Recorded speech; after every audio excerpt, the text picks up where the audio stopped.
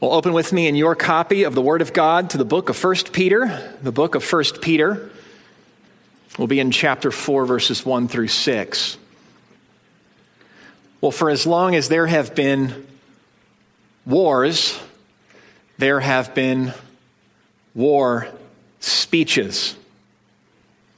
It was Churchill who said to the House of Commons, as the French retreated from Hitler, you got one team on retreat, and he meant something different for his own. We have before us an ordeal of the most grievous kind. We have before us many, many long months of struggle and of suffering. You ask, what is our policy? I can say it is to wage war by sea, land, and air with all our might and with all our strength that God can give us. To wage war against a monstrous tyranny never surpassed in the dark, lamentable catalog of human crime. That is our policy. War speeches. They're needed in times of war to commend a sense of urgency, perspective, to commission those who hear, and even to, strangely, in the midst of such times, encourage them to take courage. Let's read now from chapter 4, verses 1 through 6, a war speech. Since therefore Christ suffered in the flesh, arm yourselves with the same way of thinking. For whoever has suffered in the flesh has ceased from sin, so as to live for the rest of the time in the flesh, no longer for human passions, but for the will of God. For the time that is past suffices for doing what the Gentiles want to do, living in sensuality, passions, drunkenness, orgies, drinking parties, and lawless idolatry. With respect to this, they are surprised when you do not join them in the same flood of debauchery, and they malign you. But they will give account to him who is ready to judge the living and the dead.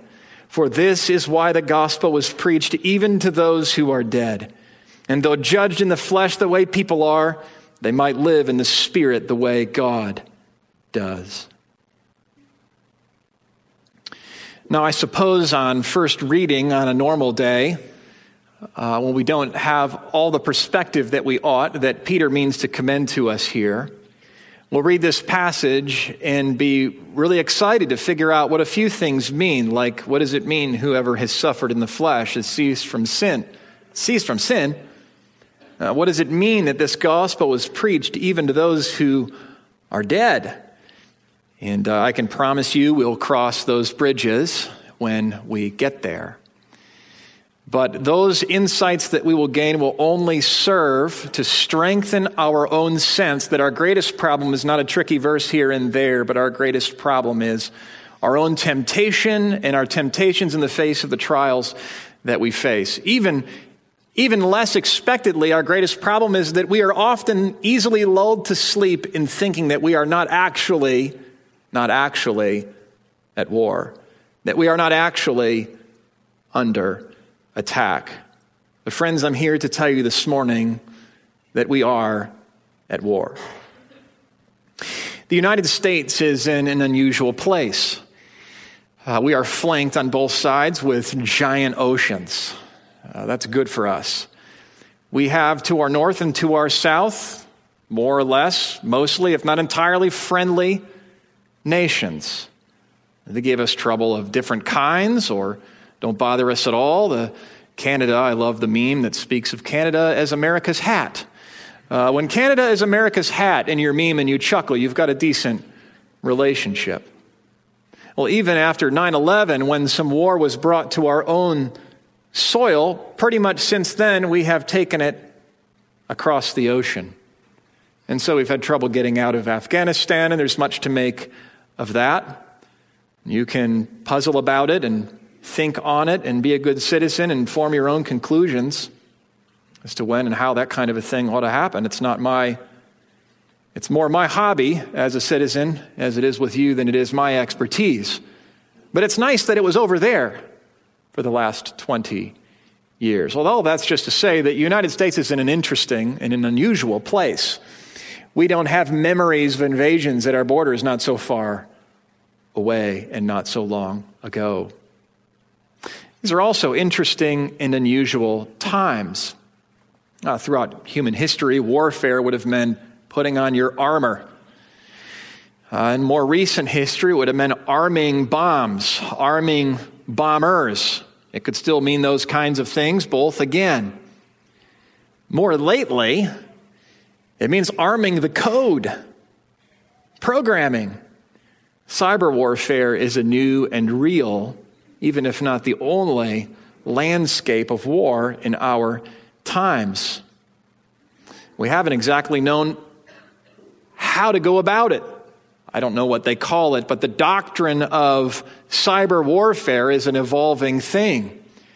In the U.S., at first, our purpose was to be as good as we could at defending ourselves in cyberspace, not knowing exactly what escalation would look like. But it has become plain, apparently, to our military leaders or whoever's involved in this kind of thing, that offense is needed. And so we hear something about a flash in the news about Iran's nuclear reactors having trouble, becoming defunct. Don't know exactly how it worked. Don't know exactly who did it, but they got him. And at least for a time, this wasn't something we'd be even willing to acknowledge we had done. So in years past, in wars past, you get news of a bomb, you get news of disruption, you can take pictures of it, you can see it, you can hear about it. This kind of thing is almost invisible. These are interesting and unusual times. And it means that we are, in some ways, as a nation, vulnerable in ways we don't immediately perceive. Others know more than I do about these things, and I'm glad. And we can thank God for the hard work of government officials and others that they contract, and many others who are busy keeping American citizens and American soil safe. So in some ways, the war that Peter addresses is quite different than the kinds of things that we have dealt with in the past. On the other hand, it's an invisible war. This one's easy not to notice. It's easy to forget we're in the middle of it. He writes to arrest us, to arrest our attention in order that we would be firmly resolved to fight, to communicate to us his understanding, which is Jesus' understanding of the Christian life, and that it is a life of firm resolve. As we follow Jesus to a cross. We follow Jesus in fighting. We follow Jesus in a life of warfare, spiritual warfare. And today we get a bit of a look at what that involves. What Peter's given us here is a war speech. He's given us much hope in this book so far. I've argued that the overall thrust of the book is that of encouragement. So it's a book largely about our suffering, but the goal isn't to talk about suffering. It's to encourage us in the midst of suffering of various kinds, including the kind of suffering that is on account of our association with Jesus himself. But no, this hope isn't a hope because there is no trouble. It's a hope in the face of trouble. Look with me at chapter 2, verse 11. I just want to show you how this has been on the page before, this sense of urgency, even in the midst of bright encouragement. It says in chapter 2, verse 11, "Beloved, I urge you," see the urgency in his voice, "as sojourners and exiles, abstain from the passions of the flesh." What do? "Which wage war against your soul." And we've seen our own passage today. Now turn to 5, verse 7. We're to cast all our anxieties on him because he cares for us. And in now verse 8, "Be sober-minded, be watchful. Your adversary, the devil, prowls around like a roaring lion, seeking someone to devour. Resist him." And later he'll say in verse 12, "Stand firm." You can turn back to our passage. So in the middle of a book that is giving us great encouragement and a hope, and I pray you're feeling all of that, it is not an encouragement and a hope because there is no trouble about us. It's not an encouragement or hope that removes the trouble about us. In fact, our hope in Jesus can increase that trouble. It can bring us trouble, as we'll see. But it is a hope and an encouragement that stands up in the face of all trouble. This today is a war speech which communicates to us a matter of urgency. It gives us perspective. It charges us, and it fills us with motivation to move. For in the context of getting a war speech, it is not so much that you need the details of what your mission requires. It is that you need the motivation and the heart to get on about it. And so Peter gives that to us. Not so long ago, Donald Rumsfeld, Secretary of Defense in years past, in fact, he was the United States' youngest Secretary of Defense at one time, and then in a later administration, the oldest Secretary of Defense. He knew a good bit about foreign policy. In a famous speech, he spoke about three different types of knowledge: known knowns, known unknowns, and unknown unknowns. There are known knowns. China has an aircraft carrier. There's one. There are known unknowns. How does that aircraft carrier perform in certain specific conditions? Well, someone knows that. We don't. And then there are unknowns, unknown unknowns. Those things no one knows. When will they give up? When will a regime change? When will they change their strategy? Not even the enemy knows the answer to those questions, and neither do we. And in foreign policy and dealing with an enemy, it's important to know what you know, to know what you don't know, and then to know what you can't know. Well, there are some things that we can know from the start, even from this command: arm yourselves in the same way of thinking. And I'd just put it simply to you that, friend, you are not at home. You are on foreign soil. Elect exiles. You have a citizenship that is meaningful, but you are not at home where you are at. You're not at home. You're hunted where you're at. You're vulnerable. And you are called to resolve. Resolve. So arm yourselves. We've got a few things we're going to deal with today. We've got some things to prepare. We've got something to prepare for. And we've got something to leave to God. We're going to consider, alternatively, what this war demands, what it will cost, and for our encouragement, how we know it will end and why that matters. Well, let's get about it.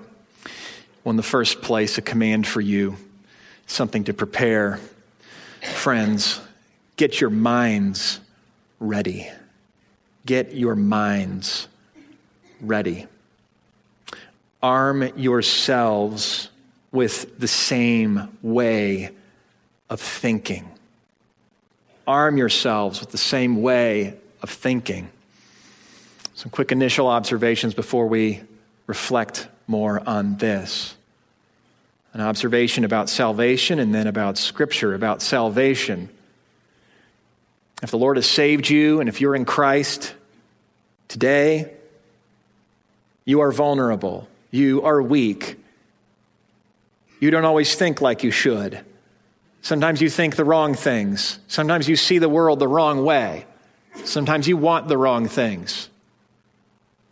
Be encouraged. Be encouraged, not because it's encouraging to know you're a sinner still. But it is, because you know you are. And in that sense, in that limited sense, nothing is wrong with you. In other words, everyone else in the room is a sinner too. Everyone else in the room who is in Christ, who has been redeemed, who's been transferred from the kingdom of darkness into the kingdom of God's beloved Son, as we've said, remains a sinner like you. So if you have recently come to Christ and God has recently brought you into his kingdom, and you find within yourself your old desires and old wants, and within your mind your old ways of thinking and seeing things, well, that is how it goes in this age. And so you need to be on guard, and you need to arm yourself with a certain way of thinking, and we will get there. But just know where we're all starting. Peter speaks these things to Christians in the first century because those Christians in that age have the same problem that we do. We are not always so resolute. We are not always on our guard. We are often aloof and asleep. And if you can say that about yourself at times, not on Sunday while the preacher is preaching, of course. You've never seen me do that. Well, then you can know that you're not alone. An observation about Scripture. This passage here is a passage in the Bible about how we're supposed to live. So verse 2, so to live for the rest of the time in the flesh, no longer according to human passions, but for the will of God. Gentiles, verse 3, they live in sensuality, passions, drunkenness. This is a passage about, in some ways, the Christian life. But what's interesting in this larger passage, as this is instructive for us, is that we have one command, one imperative. Arm yourself. Arm yourself with the same way of thinking. And this is instructive for us to learn what we need. This Lord's Day, given to this passage, apparently you and I need one command, and we need a whole lot of help to understand why that's so important and to how to get about obeying it. We need reasoning, we need reasons, we need encouragement, we need perspective on the future. We need someone to talk to us about what to think about what other people think about us. All of that. And Peter will give it to us. He doesn't give us just a nice, tidy list of get-tos. He gives us his heart. He gives us perspective. He gives us this passage. And it's instructive that a passage about how to live comes with only one command here at the head and a lot of reasoning. So tend to the reasons. As you come to God's word on the Lord's Day, listen for the commands, but listen for the reasons. There's no leaving this room and keeping commands apart from believing all the way down the reasons that we are given. That's a bit of a reflection on salvation and the nature of Scripture. Now let's look here at this command. Arm yourself with the same way of thinking. Get your minds ready. Have a resolute mind, a determined, focused, armed way of thinking. Arm yourself with the same way of thinking. What same way? Whose way of thinking? Well, this is not difficult. Verse 1 says, therefore, as Christ suffered, therefore in the flesh. And even in yesterday's passage, last week's passage, which you'll turn there with me and look from verse 18 forward, we see the glorious work of Jesus, including his death. In verse 18, Christ also suffered once for sins, the righteous for the unrighteous, that he might bring us to God, being put to death in the flesh in his body, but made alive in the Spirit. And then he goes on to preach about the victory of Jesus over death and his enemies, which he proclaimed. And in verse 22, it says that he has gone into heaven and is at the right hand of God with angels, authorities, and powers having been subjected to him. And so we ended our last chapter and sermon with hearts filled with encouragement, with the knowledge that Jesus reigns and that he was vindicated after he was crucified. And so we too will be vindicated. And where we have to subject ourselves to imperfect, even cruel rulers and leaders of various kinds, all things are ultimately subjected to him. And so we're in good hands. But he makes this move now to chapter 4. After having inspired us and lifted our spirits and encouraged us now to arrest us with the situation that we're in. For since therefore Christ suffered in the flesh, in his body, arm yourselves with the same way of thinking. And so this is the series we've said where we are elect exiles. We're following Jesus in a kind of a double life. We're elect and chosen of God, but we're rejected down here, just like Jesus, as Jesus. And in this case, since therefore Christ suffered in the flesh, you therefore arm yourselves with the same way of thinking. There's no way to follow Christ apart from going with him, from being with him, from tracking with him, from being united to him. And as he calls us to follow him, he calls us to follow him to the cross where we find forgiveness, but then through a cross of our own where we suffer for his sake. In the same way as what? As Christ. There is a way in which our suffering is like his suffering. Arm yourselves with the same way of thinking. Arm yourself with the same way of thinking about what? Apparently, there's something dangerous about not thinking the right things, not thinking the right thoughts. Arm yourselves. We're vulnerable. If you don't think the right way about suffering, you could get yourself killed. Not physically, spiritually. You could lose your faith if you don't understand what it is exactly Jesus has called you to. Arm yourself with the same way of thinking about suffering. Let's reflect on this. Well, in the first place, how ought we to think about suffering? Very, very important. Very, very important. Your suffering is temporary. It is temporary.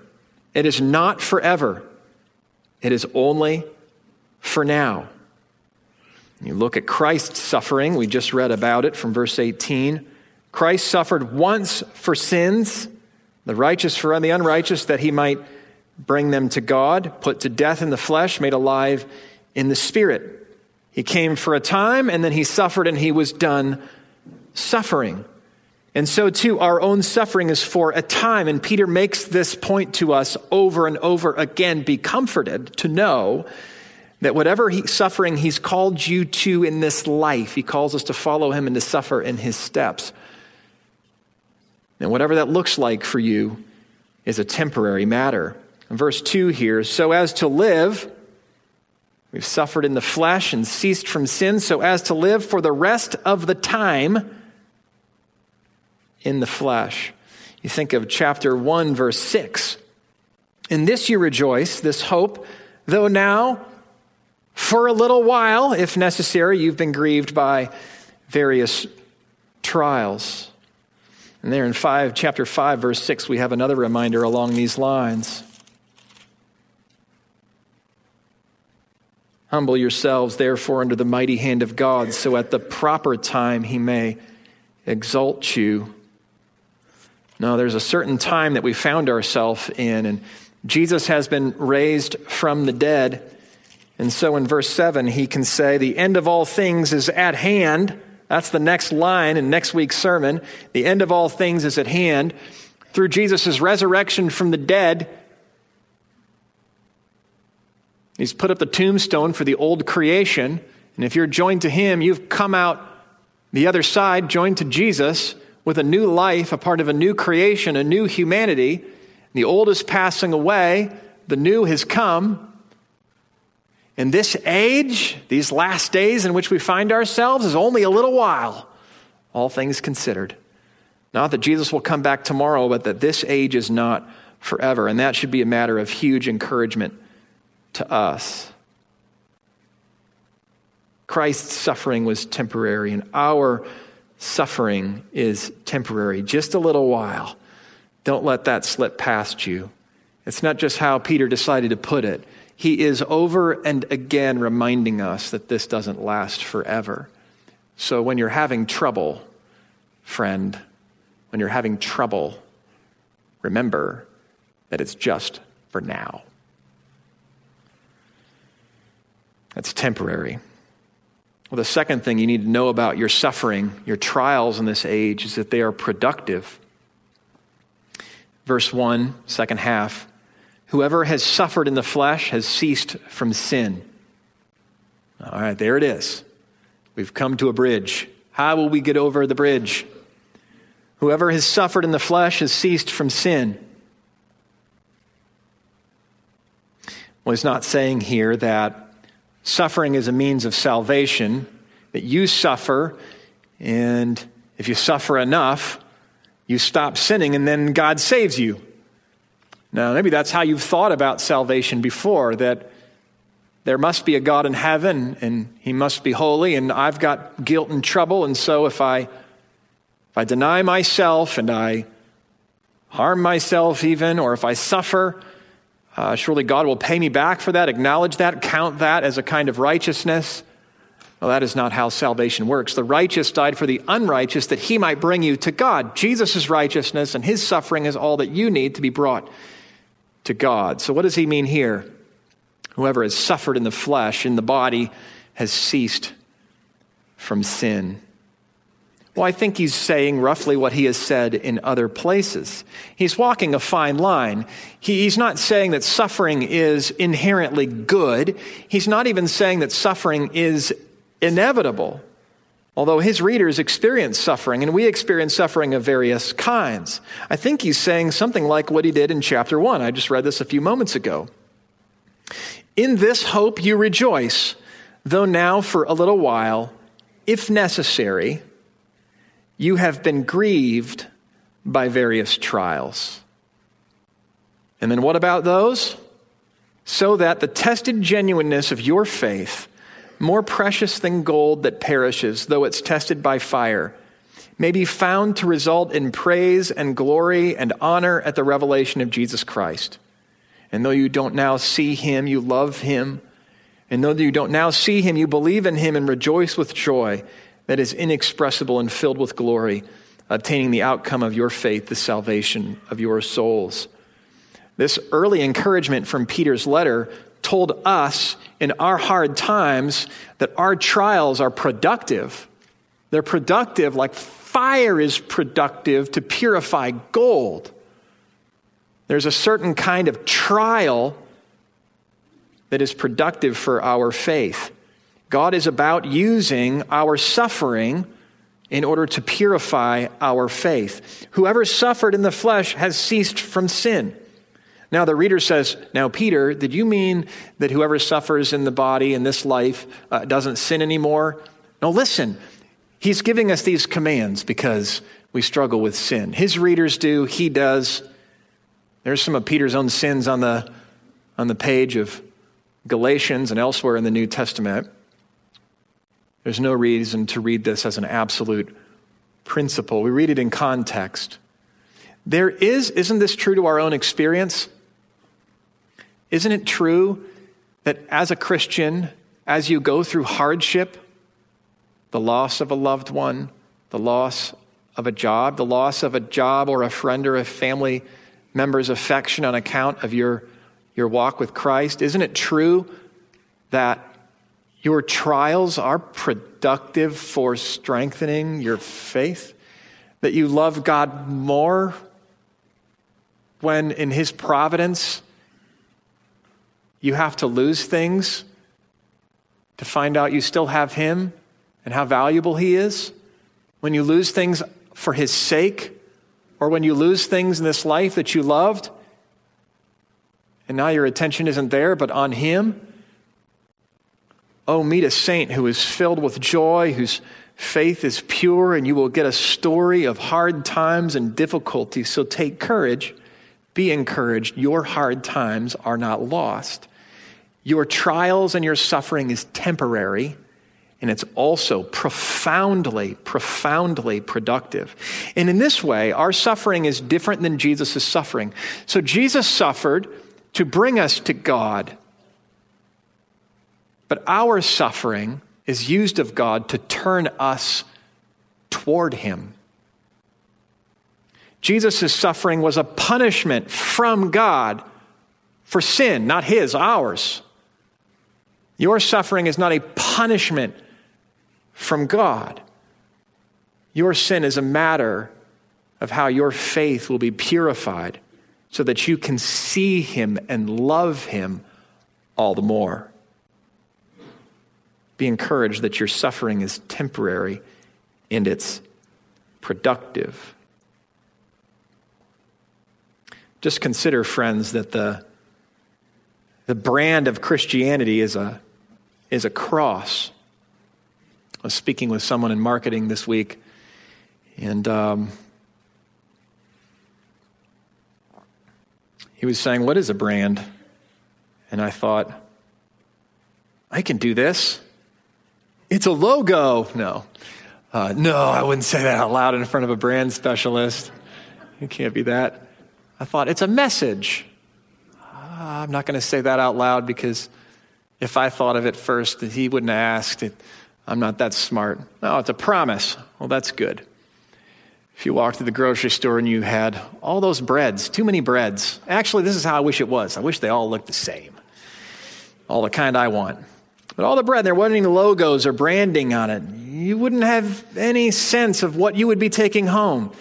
Now, the brand holds out to you a promise of a certain experience. This is how it's going to go if you take me, take me, take me. That's what the grocery store is. It's take me all the way up and down those aisles.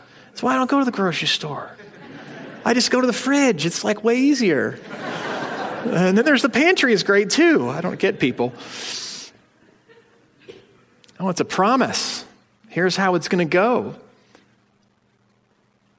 Well, what's the logo for Christianity? Well, actually, it's interesting. We aren't actually given a sign, but if you were to pick one, and you could pick a couple, be a cross. And there at the cross, an instrument of torture and death, we have a promise of forgiveness. We do. And at the cross, we have a call to die. We have a call to give our lives for the one who gave his life for us. We have a call to fight. Christians in the first century, 50 AD, Claudius exiled Christians from Rome and took their property. In 64 and 65 AD, Nero started killing Christians. And Christians have had it better and worse at different times. And you may have had it on the better side, and we can thank God for our earthly blessings as the secondary effects of the gospel spill over in this age, in this place in which we live, which is more hospitable than most have been to our way of life. But that is not promised for us. And I would be wrong to invite you to come to Christ, the cross for forgiveness, without calling you to carry your cross and to lay your own life down for the one who laid his life down for you.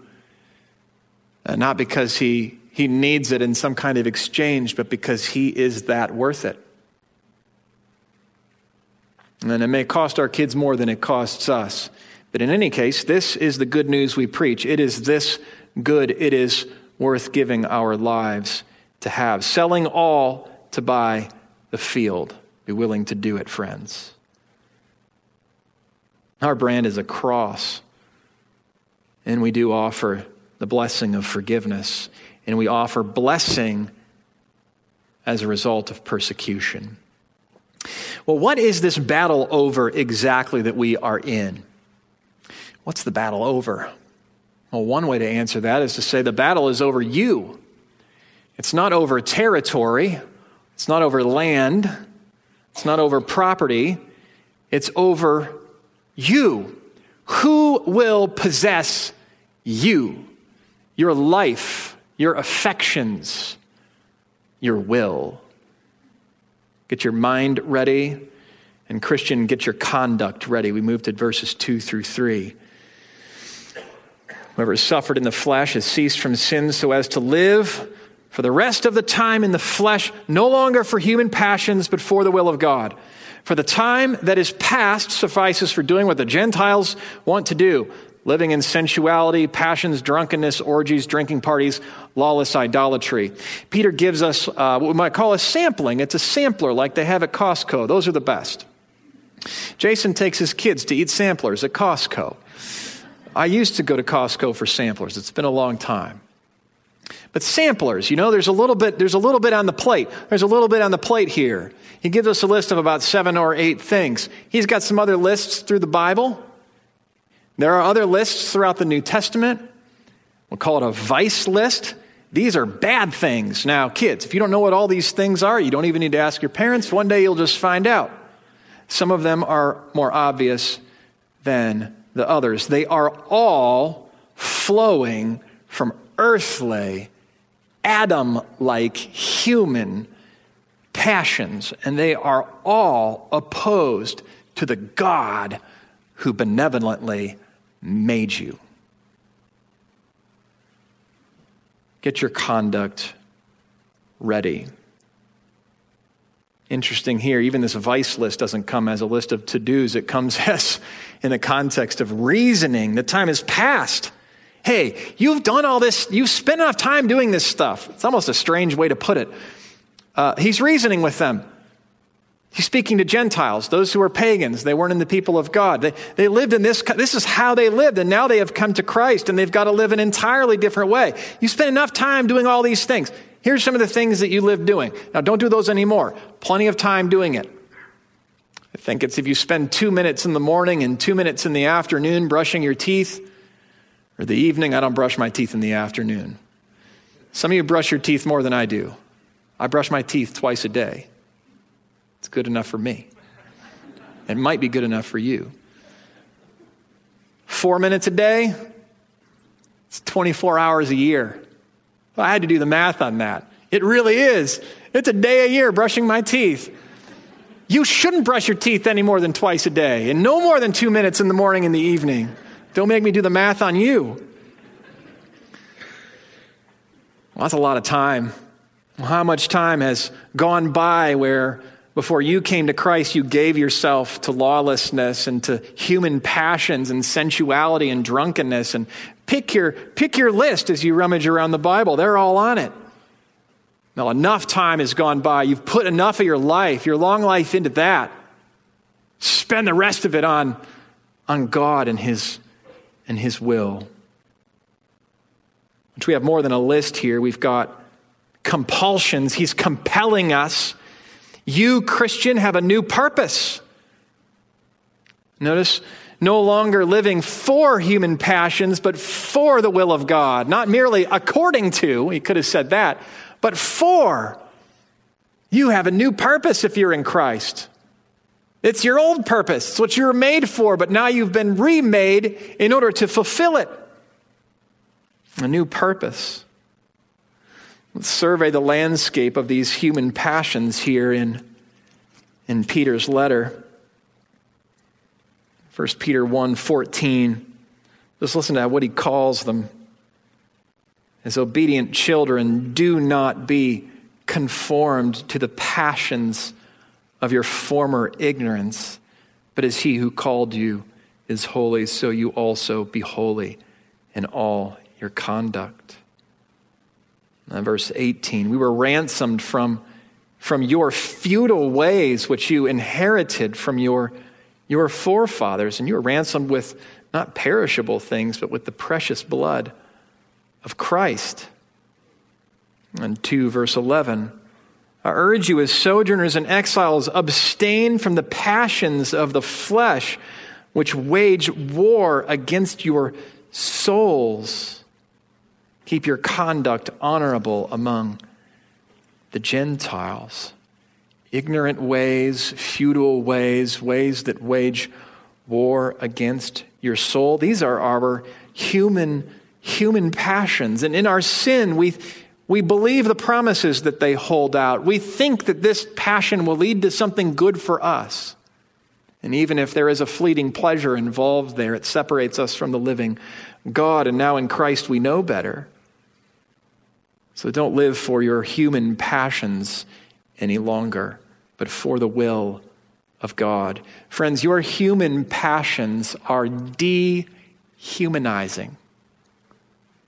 When you live for your human passions, it's like living like an animal. God doesn't give the animals moral commands and judge them on the other side for how that he does you, because you're made in his image. You're a human being. What a pleasure to be a human being. Oh, don't go acting like an animal. No, God's will is rehumanizing. You've been made new, and this is the new way. Human passions are ignorant. It's like you're living in blindness and darkness. But God's will is living in an informed way, a way that is wise in accord with how things actually are. Human passions are futile. God's will is fulfilling, if for any reason that you have his smile. Importantly, your human passions are against you.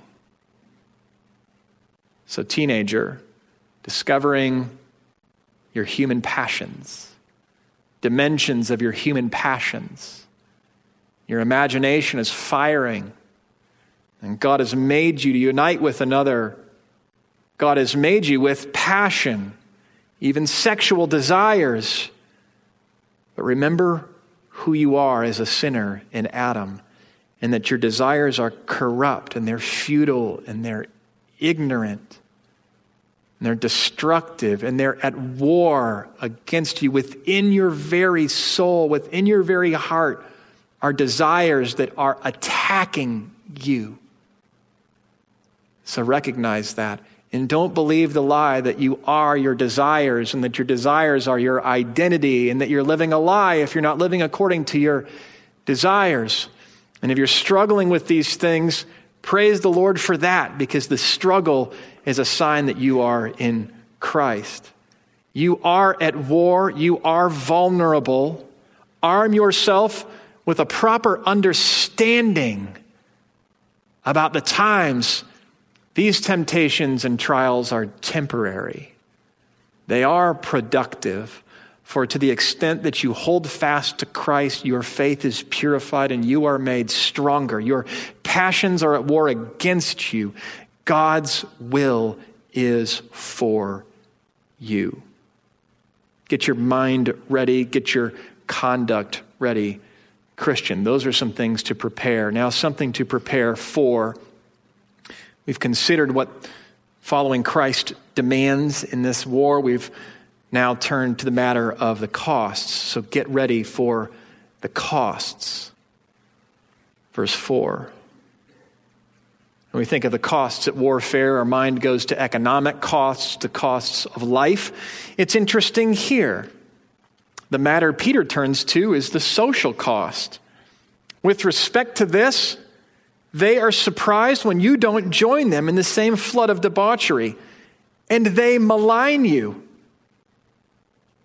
No, the social cost, don't underestimate it.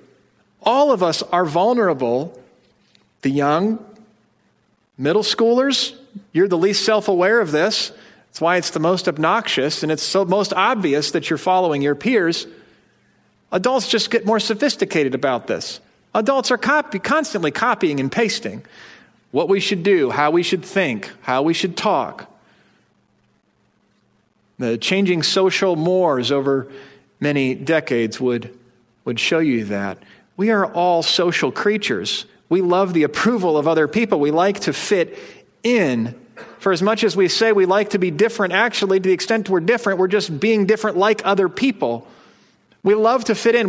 We're born walking according to the course of the world. And as the world changes, so we change with it. But the world is the world. Don't underestimate your vulnerability to peer pressure, to what's in the heads of the people around you, what they're thinking about you. We all care about what people think about us and what people say about us. And that's actually our kryptonite. It's Satan's secret weapon, an invisible weapon. He entices us in this direction or that with the approval of our friends and family and neighbors. Oh, we can desire for them to approve of us, but it is not our driver. We seek the Lord's approval. With respect to this, they're surprised. It moves in two steps. First, surprise. If you're a new Christian and you've just been saved out of life in the world and these kinds of things and your own human passions, pray you're running fast with the good news back to your friends, but you will find that some will reject you. They'll be shocked. They cannot imagine how you can't think like they did and go about life like they did. And maybe you're on the other side of this right now and saying, I think you people are crazy. I'm coming to church, but you're nuts. Well, the Bible has a category for you. It's It's right here, and it has a message for you. Join us. But it has a message for Christians, and that is pay no regard to their opinion of you. So if we have a mature Christian in the room, you can't get to them. You can't ruffle them. And if you haven't been able to, and that has perplexed you, this is why. They've had their eyes opened. They've gone from ignorance to light, from death to life, from dehumanizing passions to rehumanizing, life-giving will of God. It moves from surprise, and then they malign you. Prude, bigot, and there are other names. They turn morality into immorality. Evil and good become inverted, so that by not doing these things and not affirming these things and not affirming those who find their identity in these things and call these things good, you are yourself now the immoral one, the outsider, the evil one in our age. Have eyes to see what is going on. Give yourself to God's mind and His will. Arm yourselves, friends, with this way of thinking. You will be tempted to do two things when you are maligned. The first thing you're tempted to do is to make it go away by joining in.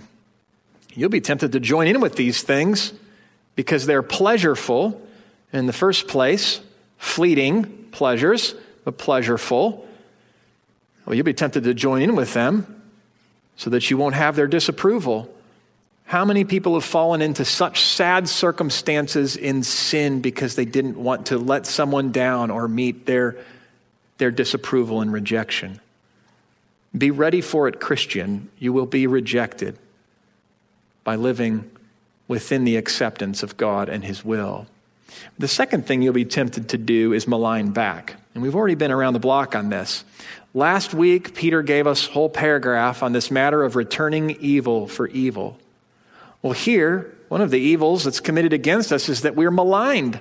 They're surprised at you. Well, that's one thing. But then they malign you for not joining with them. So, Christian, expect in this age to be maligned, and then don't you malign back. And where do you get the power not to malign back? Not to speak evil and commit evil against those who commit evil against you? Well, here's one place. We turn to verse 5 and 6. They will give an account to Him who's ready to judge the living and the dead. For this is why the gospel is preached even to those who are dead, that though judged in the flesh the way people are, they might live in the spirit the way God does. So we've had some things to prepare our minds and our conduct, and something to prepare for. You must be ready for the costs, Christian. And now it's time to get out of the way. Verses 5 and 6. Rules of engagement. There's some things you don't do. Here's something you don't do. You don't repay evil for evil. You do not malign back. Now, there's all kinds of reasons for us to be profoundly frustrated in this age. And as energetic American citizens, to be engaged in the electoral process and shaping legislation and campaigning and all the rest. All of that is different. All of that is in bounds. Maligning and committing evil against our neighbors is firmly out of bounds. It concerns how we talk about our neighbors. It concerns how we talk to our neighbors. It concerns what we do to our neighbors. You got some options when you're maligned. You can take care of it by maligning back. Don't do that. Maybe a second option is just don't care. That's really hard. And if you've got those two options, you're going to have a hard time. He's not saying don't care. He's not saying it's not important. He's not saying it doesn't hurt to be rejected, to be put out, to lose a relationship, a job. No, what he's saying is not don't care, but let God take care of it. Let Him take care of it. And if you're in the middle of oppression and being maligned and rejected, this will come as a comfort, even if it feels foreign to you at the moment. You need to remember this. Apparently, we need it. Peter says they will give an account to him who's ready to judge the living and the dead. So getting out of the way, letting God do his work, means letting God be the judge of those who seek to judge and to harm and to take from you in this age. He's the judge, and he's ready to judge the living and the dead, and he's the only one who's just enough to do that. And so take comfort in knowing that any sin against you will be handled one day. Which leads me to the second thing. Not only is his judgment just, and so we're to trust his judgment, but we're to trust as well, and equally, his timing. That's what I think verse 6 is about here. This is why the gospel was preached even to those who were dead, that though judged in the flesh the way people are, they might live in the spirit the way God does. It's an obscure kind of passage. The Christians in the first century were just figuring out how this worked. Remember, Jesus rose from the dead. He ascended into heaven. You're converted. Your family's converted. You're believing in Jesus who promised life from the dead. And your mom dies. And you bury her. And you're the mockery of the town because you believe in some resurrected Lord. You believe in Jesus raised from the dead. Oh, and what about your mom? I mean, how's it going for you guys? So I'm engaged in this life of debauchery and following my human passions and having a great old time. And you're saying that's a bad idea, and you're talking about, you all are judged just the same. We all die the same. And we're watching it happen. This put Christians in a strange place. They needed teaching and instruction. And that's all this is.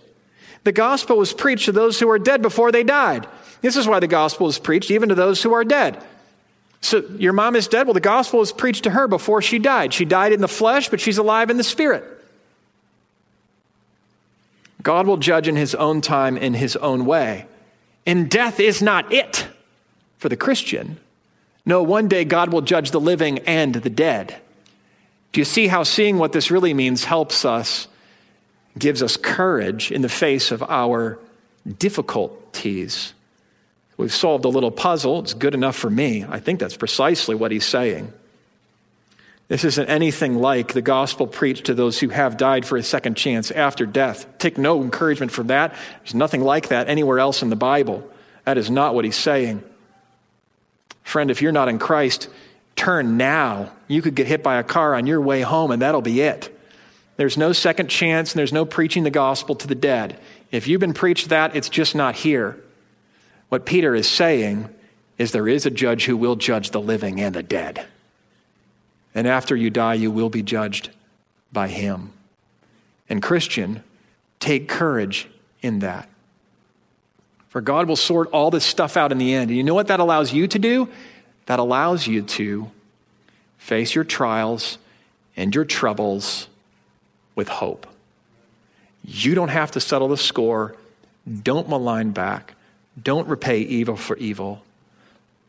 Don't give in and live according to your human passions. Both of these temptations are real for us. When the Berlin Wall went up, it was a matter of time before you'd look on the east side and it would be quiet and dull and drab, lifeless, as a people suffered under a murderous and repressive regime. But on the other side, on the west, which is where we ought to want to live, it is not as though freedom on its own in this age, apart from Christ, saves. For you had neon lights and the sexual revolution in only a number of years, and all kinds of debauchery under the sun on the west, even with all of its life and energy and movement, and all kinds of gospel spreading and good things. But it is to say there is only one king who is truly righteous, who brings about true righteousness in his people. You and I, friends, belong to that king. So wherever we find ourselves, under whatever regime in this age, Let us not give ourselves to murder and maligning and repression, and let us not give ourselves to our human passions, which express themselves in human beings and in human societies in all places in different ways. But let us be a different society all together, for we are. Let's pray. Father, we thank you for arresting us with this reminder that we are at war, for speaking truthfully about our human passions, that those desires we find in ourselves because we are fallen in sinful wage war against us, and for calling us to arm ourselves today. Would you make us a church that is armed and ready with the same way of thinking that our Lord had, and that we would not give in to or bite back against those who malign us, that we would be firmly, happily, easily resistant to this secret weapon of social ostracization, that we would care above all things about your smile and your approval, and that we would entrust ourselves to you as our benevolent God and Creator and Redeemer, and to your will alone. And that when that is especially hard, Father, help us to look forward to the day when Jesus comes back to save us and put all of this to a good end. And even help us to take comfort in the truth that he will judge the living and the dead. It's in Christ's name we pray. Amen.